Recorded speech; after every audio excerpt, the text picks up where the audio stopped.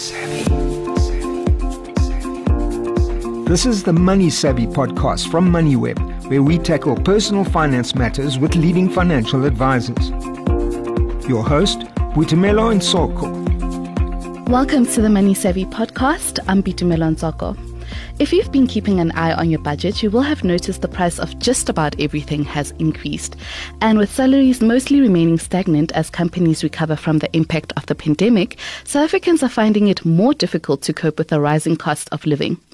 If you're looking for ideas on how to save on your monthly expenses, then stay tuned.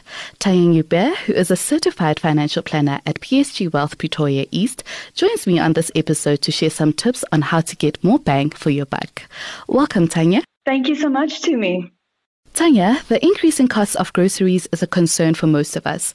According to the Pietermaritzburg Economic Justice and Dignity Group, the food price basket in March increased to about 4,450 Rand, while the Competition Commission's latest essential food pricing monitoring report shows items such as tomatoes, chicken portions, and cooking oil saw volatile price increases over the last 2 years. What can we do to save on our monthly food bill? Yeah, thanks for the question, Tumi. Food inflation is indeed a huge challenge for most of us, and unfortunately, the supply uncertainty caused by the current war in the Ukraine is definitely expected to add to these concerns. But consumers need to just be smart with their money, and simply taking some time to properly plan your purchases can really go a long way in stretching that paycheck. Make a list before you shop and stick to the list. You know, that's one of the basic aspects of saving. You know, just it comes down to the planning aspect of it. And I know it sounds silly, but it does make a difference. But avoid shopping when you're hungry makes a huge difference. And I find also taking a calculator along when you go do your shopping, just to help you keep track of the costs, that really helps as well. And compare different brands. You know, we often tend to be unnecessarily brand loyal when it comes to our groceries, but you might save money by trying out some of the house brands that are available. I also personally find that planning your weekly meals or menus based on items that are on sale or items that are in season, that helps. And cook smart, you know, minimize wastage, make stock from the leftover vegetables and bones when you have a roast chicken. You know, these kind of things definitely make you stretch that paycheck. Try to simplify your meals, perhaps adding less ingredients than usual. You can be creative with recipes and make them your own based on what you have in your pantry or your fridge. And then use your loyalty cards. You know, most stores offer loyalty cards where you can benefit from significant savings. The small savings here and there really do add up at the end of the day. Is it better to weekly shop or monthly shop? I don't really think that there's better or not. I do think that from a planning point of view, maybe on a monthly basis it might help you, but often weekly purchases might be necessary. You know, some of the sales they get advertised on a weekly basis, so there is merit in shopping weekly. And also, you know, to have fresh food in your fridge, you're gonna have to ultimately go to the shops weekly in any case, you know, so sometimes it would make sense doing it weekly, but perhaps some of the items that would allow you to buy bulk, that might make sense to actually buy those in bulk monthly. By doing that, you might actually also save a bit. So there are arguments for both, but yeah, maybe a combination of the two would definitely help. I mean, fresh fruit definitely weekly, but bulk buying monthly. Now, at the beginning of the year, some of us saw our medical aid premiums going up, except for Discovery Health, which deferred its premium increase to October. But medical aid premiums are only part of our medical costs. There's also medicines and maybe medical equipment that some may have to consider. Are there ways we can reduce our monthly medical expenses? Yeah. You know, in South Africa, we are blessed with fantastic hospitals and doctors, but you rightfully say it's expensive, and it definitely makes up a big chunk of our budgets. Firstly, I don't think we ask enough questions. I mean, ask your pharmacist and doctor about possibly rather using genetic versions of your medicine. We also often forget that medical products and services, just like any other product and service out there, allow you to shop around and compare costs. I mean, you can ask for cost estimates prior to a procedure to allow you to plan, compare, and prepare accordingly. If you're lucky enough to be a member of a medical scheme, make sure the particular plan that you're on is appropriate given your particular medical needs and that of your family. So often a hospital plan, for example, in conjunction with gap cover, is more than sufficient to meet your needs. You don't always have to have a comprehensive plan. There are many professionals out there who specialize in medical aids, so maybe chat with them to just help you determine what the right plan is for your personal needs. If you have a medical aid and there is a preferred network that they insist on, try to stick to it. That will avoid any additional costs. And understand your medical aid. Often even hospital plans would allow for routine checks and scans to be covered perhaps once a year or once every second year or so on. So understand the medical plan that you're on. And then, of course, some of these plans, it goes hand in hand with some benefits, some reward benefits. Make sure that you're actually utilizing the benefits that you're paying for. Often there is a separate cost involved to these benefits, so make sure you use it. And if you don't use it and you don't benefit from it, perhaps it is time to consider just canceling it. Now, we know insurance is a grudge purchase for a lot of people, but as we've seen with the recent KZN floods, it can be a lifesaver when the unexpected happens. So what can we do to take some of the pain out of paying for both long-term and short-term insurance? Yeah, from a long-term point of view, ensure you aren't overinsured. Many financial advisors will be able to help you determine this, but your insurance needs change as you move through different phases of your life, and this needs to be monitored. Furthermore, often people forget or aren't even aware of certain group benefits that they might have, with your pension scheme, through your employer. Remember to take this into account.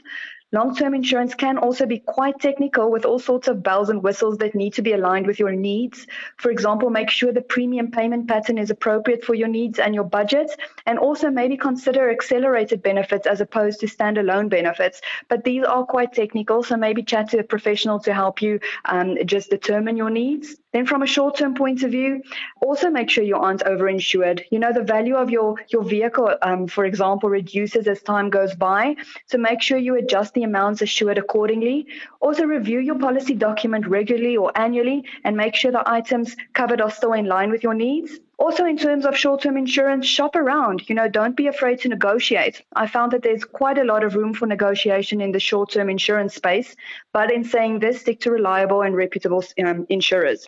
Now, the Reserve Bank increased interest rates last month for a third time in a row, with more rate hikes expected in future. This means credit is obviously getting more expensive. If you have debt, is there a way you can save on it? Indeed, also a very relevant and topical question at the moment. To curb inflation, the South African Reserve Bank has been increasing interest rates, and the expectation is for rates to increase even further in the short to medium term. So even though this will benefit investors who hold cash reserves, the debt burden of individuals, as you mentioned, will increase. So to give you a better idea, for someone with an outstanding bond amount of 1 million over a 20-year term, a 50 basis point increase in interest rates will translate into an approximate 300 Rand a month extra that you would need to have to pay extra on your bond. And unfortunately, 50 basis points is less than the movement expected in the short to medium term. So this is bad news for all of us bondholders. So there are a few ways to manage the debt and to prevent it from running away with you. Avoid expensive debt like credit cards and retail accounts. Also, if you already have it, prioritize it and try to settle it as soon as possible. Don't use debt to pay any running expenses. And then when you are applying for debt, make sure you build in sufficient buffer to accommodate likely future interest rate increases. Will you be able to afford your bond payment, as an example, if interest rates were to increase, say, with 200 basis points? Most banks have online bank or bond calculators, so play around with different scenarios and make sure that you can afford the debt that you're planning on incurring. Avoid balloon payments at all costs. This I cannot emphasize further.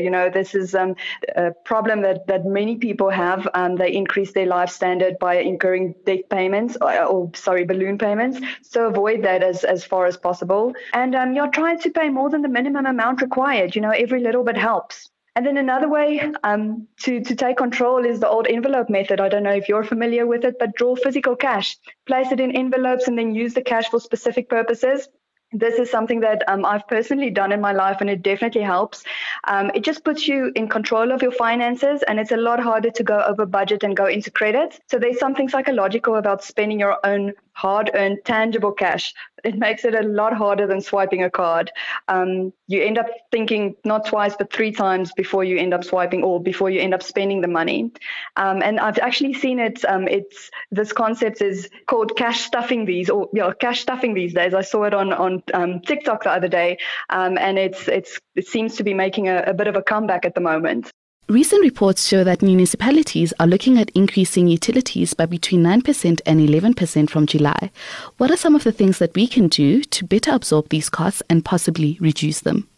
Increasing utilities is definitely a constant battle that we as South Africans are confronted with.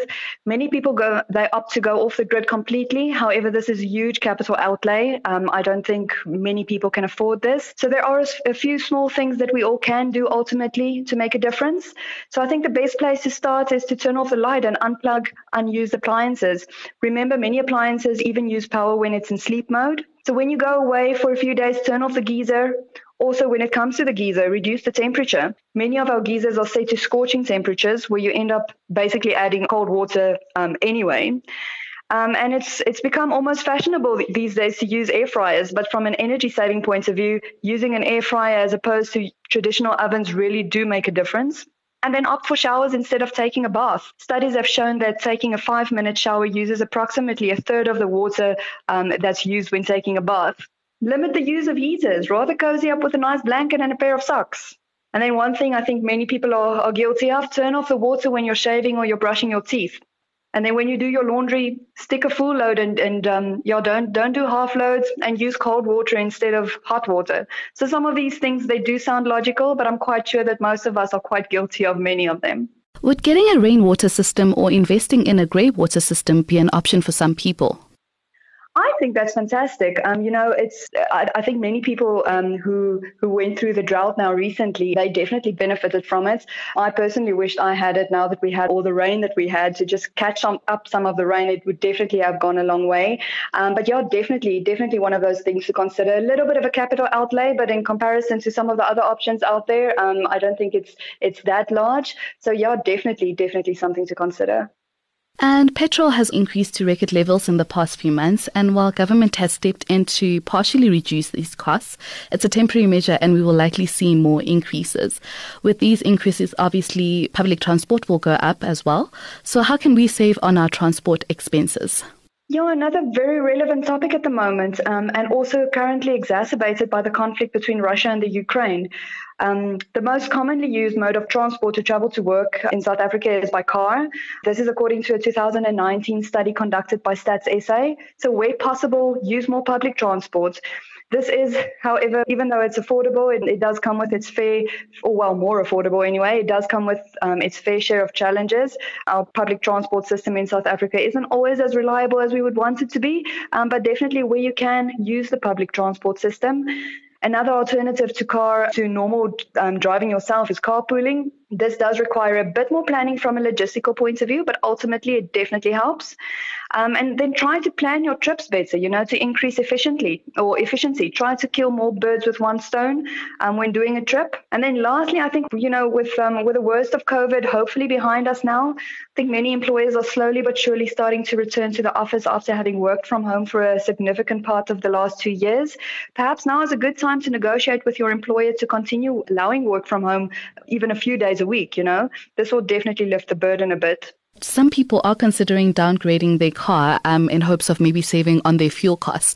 But when you consider starting new financing, is that a good idea?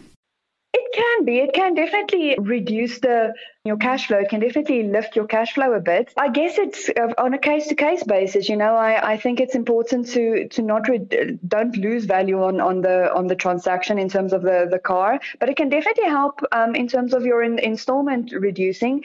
Often you might actually, if you go for a smaller car, maybe not necessarily the same quality, you might actually not necessarily get the same interest rate that you could have. So it's important to look at that. But yeah, I do think that there are a lot of people who drive cars that are a bit beyond their means, So I definitely think there's room to consider reducing that or downgrading that, because I do think many people try and live up to the Joneses. which I think is a bad idea in the current economic climate generally, but especially now. So yeah, I think if you have been living above your means, definitely it is something to consider. Just also do the math, do the calculations in terms of the new interest rate versus the old one, any initiation costs and all that sort of thing. Yeah, there's definitely merits in doing that from a cash flow point of view. Thank you so much, Tanya. That was Tanya Ubat, who is a certified financial planner at PSG Wealth, Pretoria East. Thanks for listening to the Money Savvy podcast hosted by Boitumelo and Soko. To listen to more MoneyWeb podcasts, go to moneyweb.co.za or the MoneyWeb app and follow MoneyWeb News for daily updates.